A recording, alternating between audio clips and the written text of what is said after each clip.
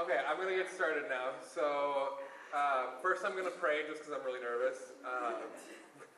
So, Lord, I ask that you would give me peace to deliver this message, that your wisdom and truth is made known, and that it's not just Keenan's ideas, but that it's your ideas. And I ask that whatever I say, that it would be said to bring glory to you, and I ask that we would learn something from this idea today. In your name, amen. So I'm going to be talking a lot specifically about a word in the Old Testament. The word is timshil, and I will kind of give you the reason for why I'm going to talk about it or how that came to be. So Liz Jorgensen, for the last couple years, has been recommending a book to me, and if you haven't heard me speak before, I'll clue you in. I usually reference literature a lot when I speak because I find a lot of my belief system through literature. And the book that I just finished a week ago is the one that Liz recommended. It's called East of Eden. It's by John Steinbeck, and it was written in the 50s. But the story moved me pretty deeply, and I'm kind of going to share like what that word means in that story, what it means in the Bible, and kind of how it affects our life. East of Eden is a retelling of the Cain and Abel story. So I put for the reading today to be like the first 16 verses of the 4th chapter of Genesis, which is telling the Cain and Abel story. So I'm going to be reading from that, and I'm also going to be talking about the story of the East of Eden. Not to be mean, but I'm going to give spoilers, so I'm going to literally ruin the whole story. So if you don't hate me for it, but I think that most of you most likely may not read it, but I figure either way, you need to hear the idea behind the story. So sorry if I ruin it for you. It's still a good read, but I'm probably going to ruin it for you. But I'm going to start by reading the first 16 verses in the 4th chapter of Genesis. And I had to use this as my place marker, so if the first couple minutes of this message you can't hear anything, it's because the recorder's in the Bible. So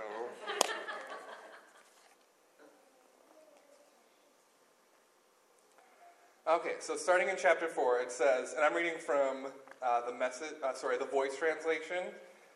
It says, "Now Adam and Eve discovered the pleasures of lovemaking, and soon Eve conceived and gave birth to a son, whom they named Cain.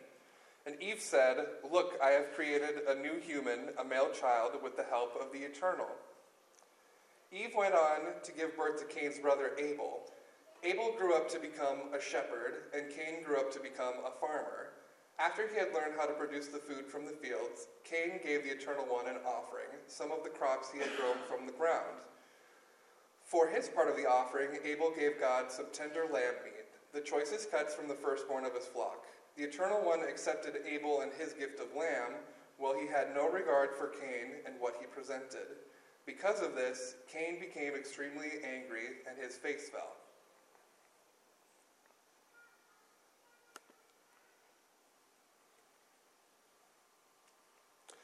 The Eternal One said to him, 'Why are you angry, and why do you look so despondent? Don't you know that as long as you do what is right, then I accept you? But if you do not do what is right, watch out, because sin is crouching at the door, ready to pounce on you. You must master it before it masters you.' Cain spoke to his brother Abel when they were in the field. Cain's envy of his brother got the better of him, and he attacked and killed Abel. The Eternal One said to Cain, 'Where is your brother Abel?' And Cain responded, 'I have no idea. How am I supposed to be responsible for where he goes and what he does?'"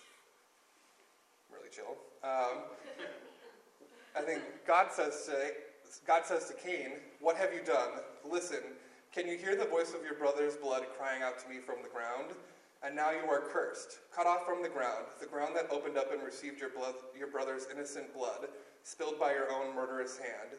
From now on, when you till the ground, it will no longer yield for you its strength and nourishment. You will be a fugitive and a wanderer on the earth." Cain said, "My punishment is more than I can bear. Today you have banned me from the soil and hidden me from your presence.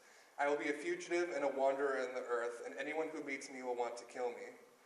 The Eternal One said, "This is not the case. Whoever kills you will suffer my vengeance and pay the penalty 7 times." Then God put a special mark on Cain so that no one who came in contact with him would try to kill him. Then Cain went away from the Eternal's presence and settled in the land of Nod, a place for wanderers to the east of Eden. See the title correlation there?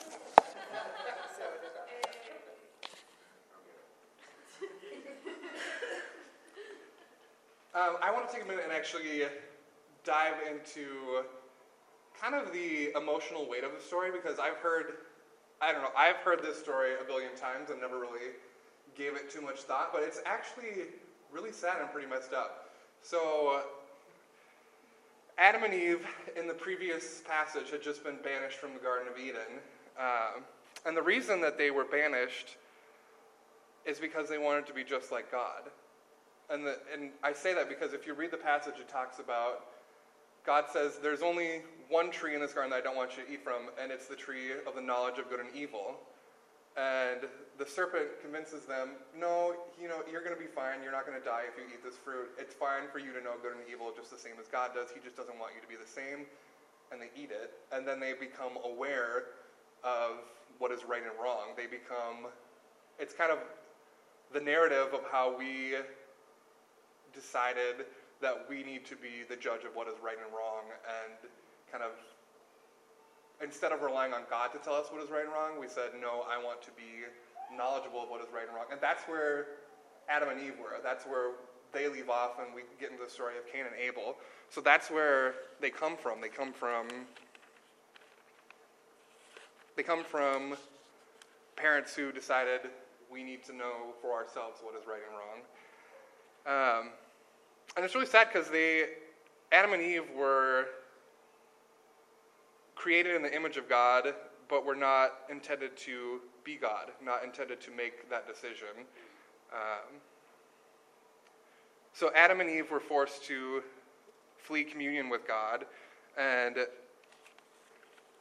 immediately after that, they take part in creation for the first time by having a child, and the very first human that is made by 2 people and not from the dust is a murderer. So the very first human being that came from 2 human beings is only known because he's a murderer. It wasn't Abel first, it was Cain first. And I was like, that's really deep and really intense. I mean,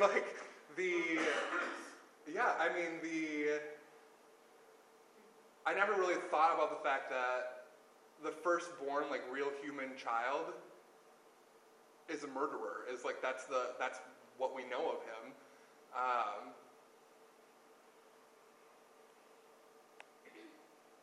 So, Earth's firstborn son is a murderer. The firstborn under sin, it becomes the first one to enact it, and that's his history. Before Cain, there was no death. Death had not occurred yet. So can you imagine, you are the first 2 people on earth, you were in communion with God, and that was part of your daily life. You experienced being with God, you had no idea what death is, and you take part in creation for the first time, and the child that you bear kills his brother, and you don't even know what kills is yet. You don't even know what murder is yet. They have not experienced death at this point. So, the discovery of Abel's body, what would have even gone through their mind? This is just the shell of what was, I can't even imagine how devastating that story is. And, it's been recreated in paintings and things like that, but I guess I never really thought about how, just intensive a story that is.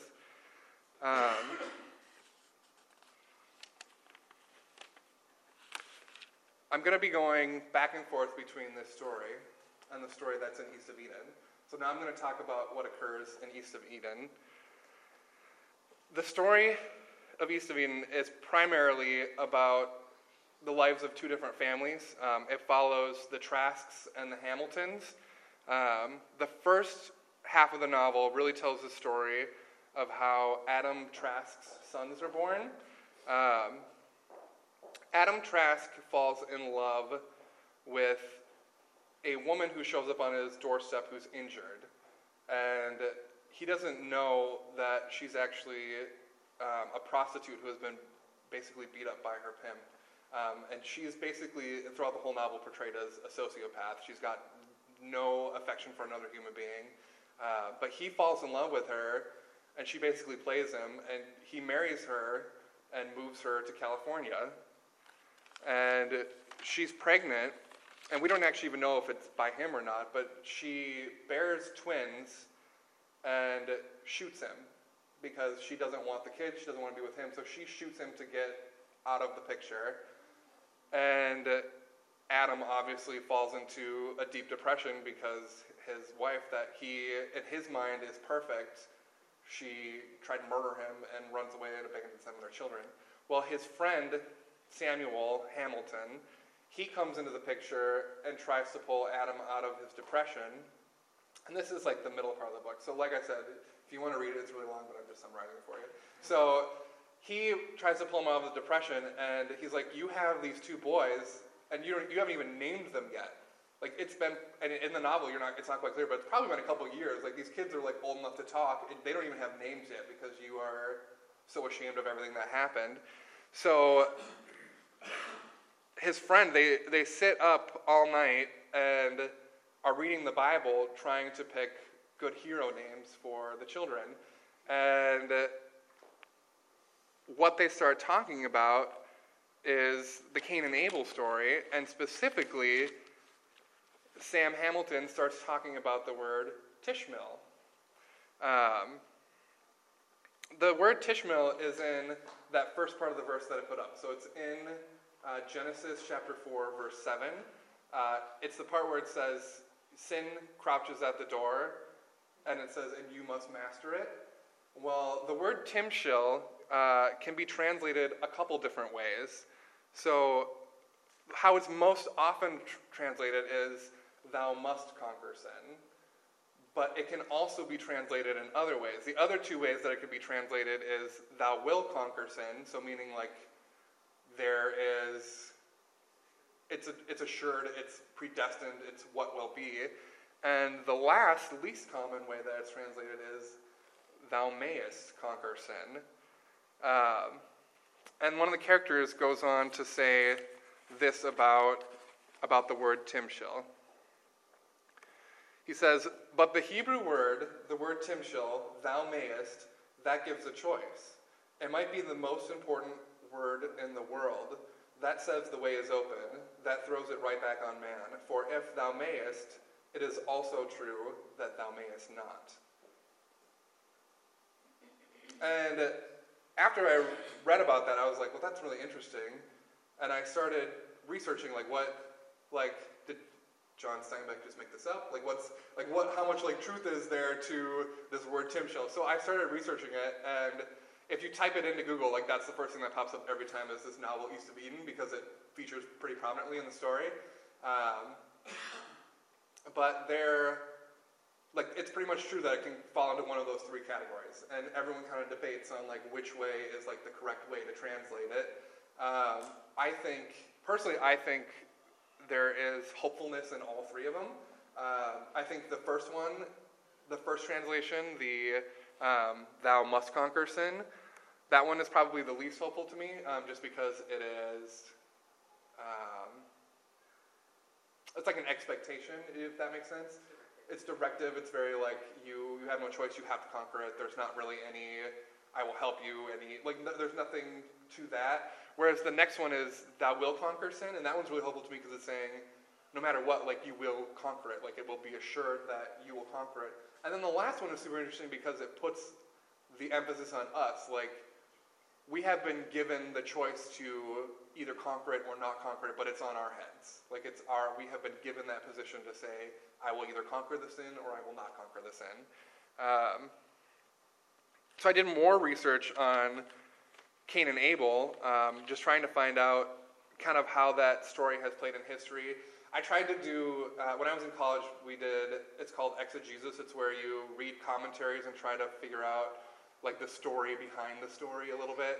I tried to do that, but I did not go to a library. I tried to do it online, and I don't recommend studying that way because it's really confusing and it doesn't really make sense. And everyone says something different, so it's really hard to kind of know. But there were some weird tidbits that I picked up on just how history has portrayed Cain. For a long time, like in medieval times, there was a big debate about who Cain's parents were, which is really weird because, like it says in the Bible, it's Adam and Eve are his parents. Well, they're like, in medieval times, they thought, well, how could Adam and Eve, the first like pure humans, make like such a horrible child? And so then for a long time, people believed that Cain was actually the product of the serpent impregnating Eve. And so that Cain was actually a product of the devil, and that's why it brought, and so like there's just, it takes away the human side of it, it makes it into it takes away the human face of evil, if that makes sense. Like it kind of makes it like a weird, like only the devil would make this kind of wickedness possible, and not a statement of the fact that we are all capable of doing horrible things and we're all capable of doing wonderful things. They also believed a lot of weird things, like when he was sent away, that he became the man in the moon. Like that was, for a long time, people like saw the face of the moon and they're like, that's Cain, he's been sent away. Weird. So next time you look at the man in the moon, think of that. But as I was studying the story of Adam and Eve and Cain and Abel, there's a lot of correlation between Abel and Jesus. Both are shepherds. Both are murdered innocents.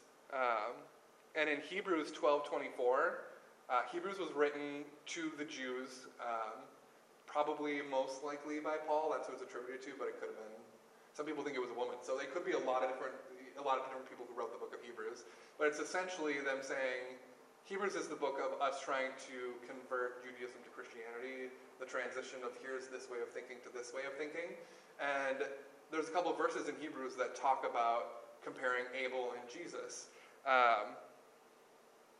Because in Hebrews 12:24, it points out that Abel's blood cries out from the ground, and Christ's blood is a response to it. The reason for that is Abel is the first one to die, the first innocent to die, and his blood on the ground to God demanded justice. It said, there is a problem and it needs to be resolved. A murder took place. This is wrong. It was evidence of sin. And Christ's death is the kind of end of that. It's the absolution of the sin. It's the ending of the need for justice, if that makes sense. So, death is a consequence of sin, but then through Jesus it is resolved by death. So it's like a weird thing like that. Abel's blood on the ground calls out for justice, and Jesus' blood is the resolution of that justice. And that's kind of what the book of Hebrews talks about. I'm kind of going to wrap up by talking about the rest of East of Eden. So if you don't like spoilers, cover your ears because I'm going to tell you everything that happens in the last half of the book. The second half of the book follows Adam Trask's two boys. He has two sons. One of them is named Aaron, and he tries his hardest to be perfect. He wants to be a minister, and he wants to please his father, and every decision in his life is based on that. Adam's other son is named Cal, and he is kind of a moody boy who kind of a little bit of a troublemaker, and he finds out that his mother was a prostitute and is currently a prostitute, and he becomes convinced that his wickedness must come from her, that his sin and his everything in his life is because of how he was born, because of who he comes from. He also has good in him because he wants to protect his father and his brother from his mother. So he knows that his mother's a prostitute and his brother does not know.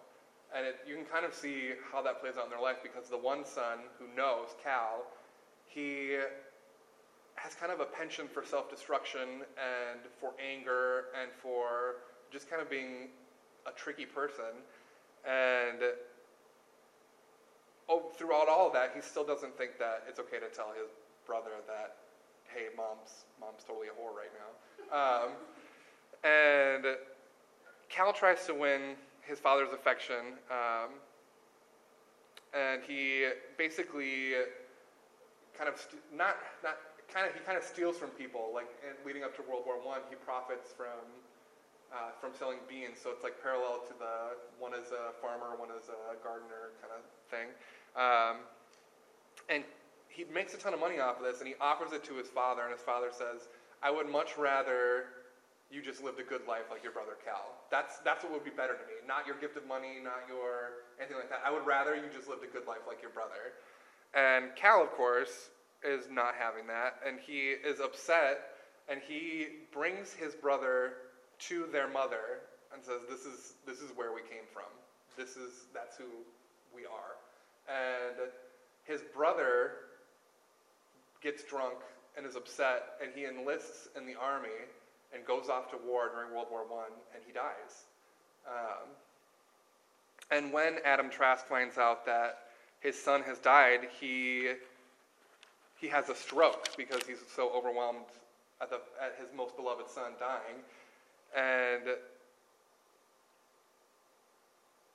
their servant brings Cal into the room because Cal is trying to run away because he finds out his brother's dead. He's responsible for it. His father's had a stroke, and he feels responsible for it, and he wants to run away. But their servant brings him into the room where Adam is, and Adam can't do anything. He can't talk. He's had a stroke. And he says to Adam, look at your son. He is a murderer. He has done horrible things. He wants to be good. You have to pardon him. You have to say you still love him. You have to forgive him. If you don't, you'll lose him as well. And Adam only says one word to his son, and he just says the word, Timshil, thou mayest. And that's how the novel ends. And so I read it, and I was like, oh my God, like that's so deep. So really, if I were to wrap this whole thing up and put a pretty bow on it, I think sometimes we think that we'll never be free of our sinful nature, but as God said to the first murderer, a man with our affliction, thou mayest conquer it. And that's it. Now we can talk about it. Yeah. Can you go back to the slide that talks about justice? I think it's too bad. Yeah. Yeah. How are you defining justice in this instance? Yeah. So what the book of Hebrews talks about is kind of Jesus being the solution to the problem of sin. Yeah, essentially, like it ends the blood pact, the sacrifice pact. We have sinned, and so we have to make sacrifices to God in order to be one with God. And what Christ's life does is it provides it's almost like a courtroom showdown of all these people are wicked, but God steps in and says, I will send my son, and he will die, and his blood will cover all of those sins.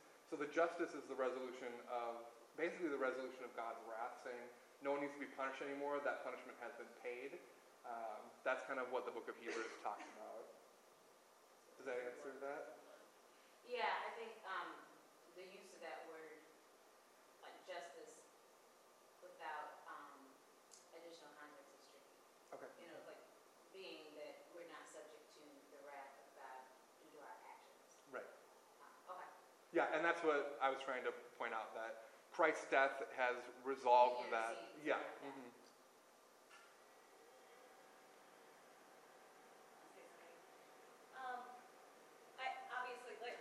I have these songs in my head. You know what I mean?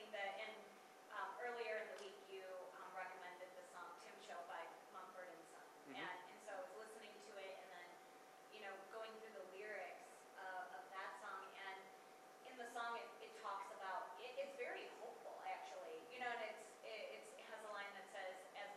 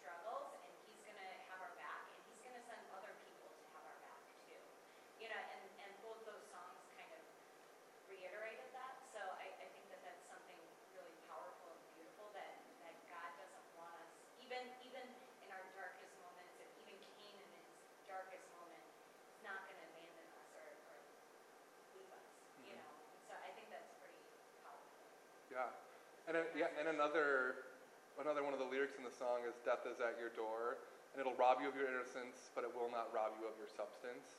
And I think that I would agree. I think that the "Thou mayest," the choice to conquer sin, is not a lonely one. It's not a individual one necessarily. I think that we need Jesus and we need the others in our life in order to recognize and to conquer it. And I think there is hope because, as another translation says, thou will conquer it. So it's already assured that it'll be conquered. And part of that assurance is through Jesus, because Jesus already conquered it for us. Now we just have to catch up with him. We have to, you know what I mean? Like we have to allow him to make that decision with us, to say, I won't do that. I will do this instead. I find myself, like what you're saying about, the woman banging up, but that's very contradictory to the Old Testament God. He's like, you need to get out of here. Like, you just killed that dude? Lie.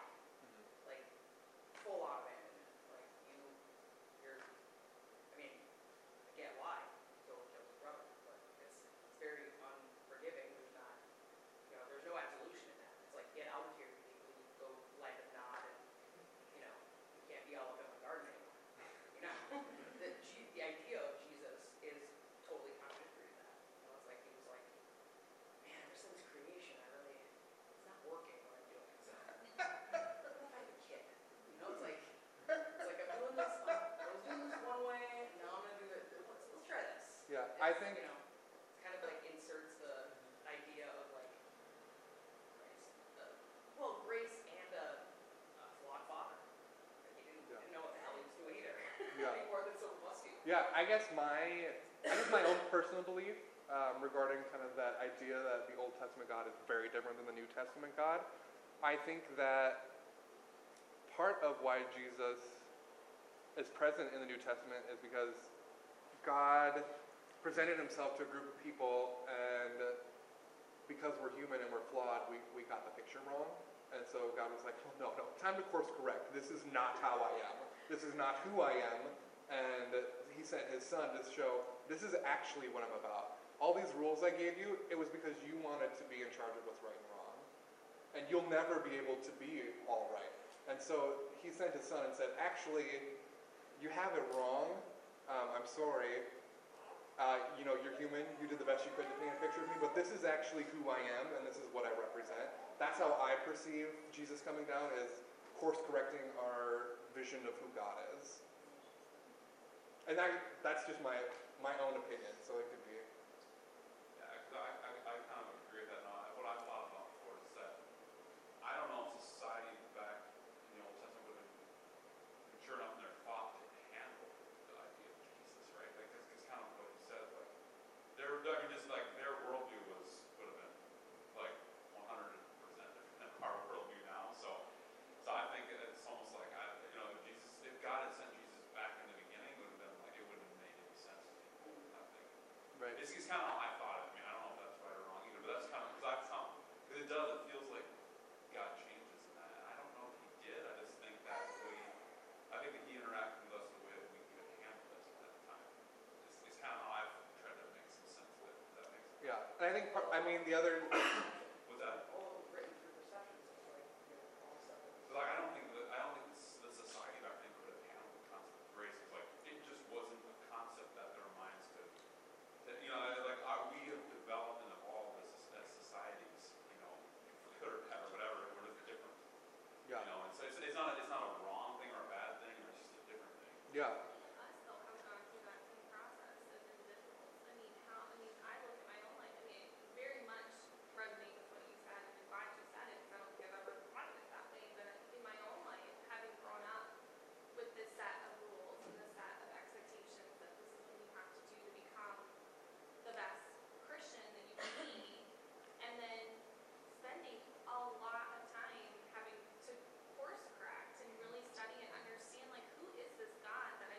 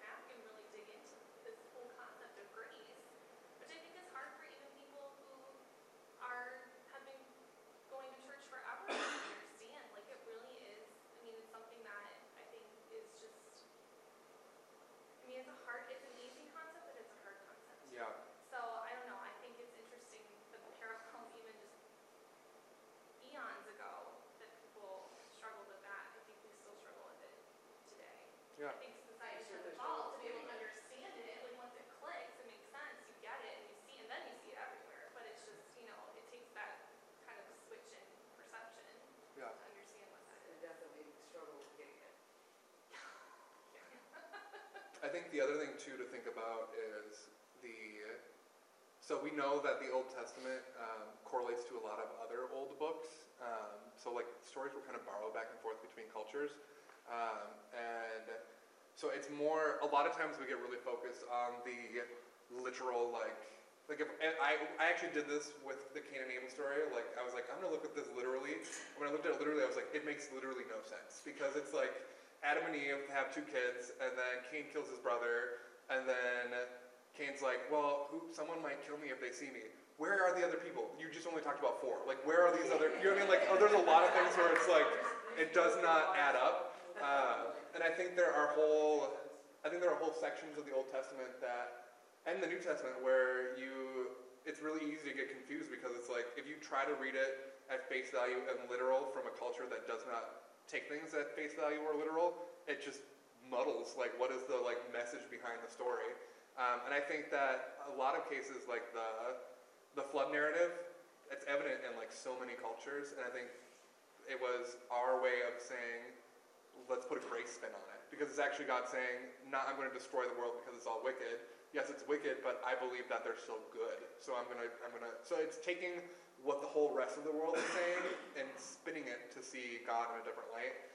And I think there's also like whole histories of the Bible, like books of the Bible. They're like, we're so great, our God killed these like 10,000 people, and you're like, what? Like, I don't know if I want to be like part of that faith. And I think part of that too is just the history of the time. Like, if you won the war, your God was the better God, and that's just how it was written down then. What were you going to say, Mark? Excuse me. I was going to say, it's like today the message was like all this blood imagery, death imagery. You're welcome. And it's all like creepy, right? And it's like, why does it have to be a story that's like that? But I think maybe it's because when we just like look around what's going on the planet, or what's going on in our communities or world, or whatever, it looks really nasty. But then on the other hand, there's always, it seems like, it's like the Winter Carnival. They do, it's like they stage a big show or winter and summer fight, and summer always wins. So.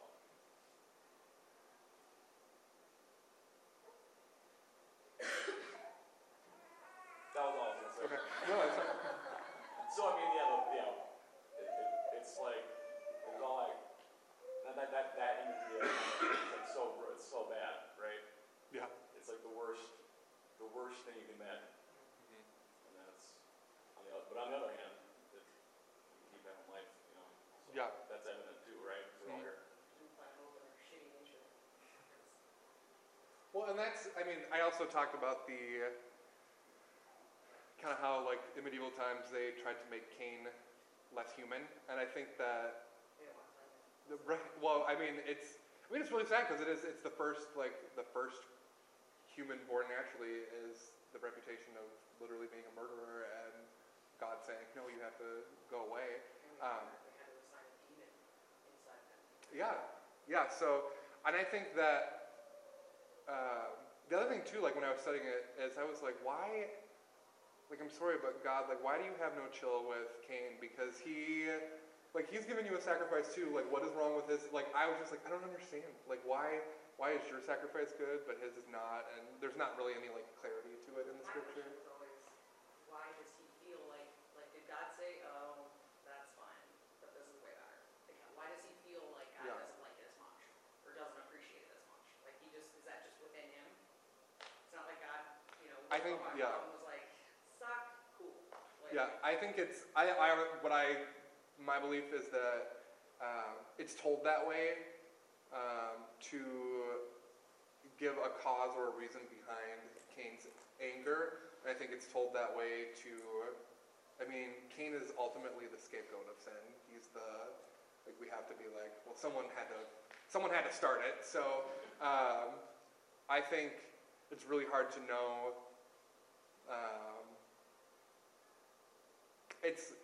I don't know how to say this without sounding like a heretic. I guess if there was an actual Cain, it's hard to know what his actual relationship with God was. Whereas if it's a story character, it's used to illustrate a broader idea and a broader truth. So I think it's really hard to assess assess the nature of God from, I don't know. Does that make sense? Yeah. Yeah. Does anyone have anything else they want to talk about? I'm just gonna say that even though Cain and Gabe spoilers, East of Eden seriously is one of the best books ever written. Yeah. I highly recommend it. Yeah, so Even everyone- the yeah. half-price books are probably pretty cheap. So it's a big, as my favorite writing professor said, it's a big book, but it's amazing. And I think the correlations that you talked about, and there's so much more to unpack in there too. I mean, Adam Trask has a brother as well who is kind of the embodiment of evil. And I think the thing I love about Cal is that he is really, unlike Aaron, his twin brother, who is striving for perfection, Cal really is wrestling with this fact that he thinks he has evil in him but doesn't have good in him. And then there's another girl in the book who tells him, but you are good. And that kind of goes back to your whole thing about having community, and community with other people, because they're able to speak that truth into your life. Whether you're ready to accept it yet or not, like having someone there who can tell you, but no, like I see this in you. And then, so then it kind of sets you up for the end of the story where Adam says, thou mayest, like you have a choice to be good or to be evil. It's up to you. So, it's a beautiful book. And even with the story, I guess like even with the story of Cain, like the word Timshel came out when God was kind of banishing him, correct? It was before he committed the murder. Oh, Mhm. okay. So he said you have a choice. You have a choice of whether or not you're going to do the right or wrong Yeah, thing. and I think that that's like, I think it, as much as it pains us, the gift of freedom, like to choose, like that is one of the greatest gifts that God could have designed in us. You know, and that's probably the closest gray area where we try to become God too, you know what I mean? But that ability to create, you know, we have the ability to create just like God. Yeah. You know, we have the freedom to choose. You know, there's that is a tremendous gift.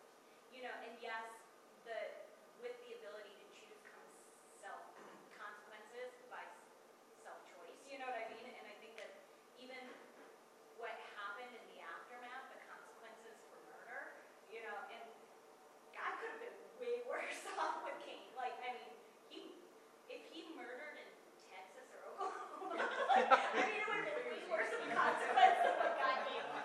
You know, just say that. You know, and so like, but just say it.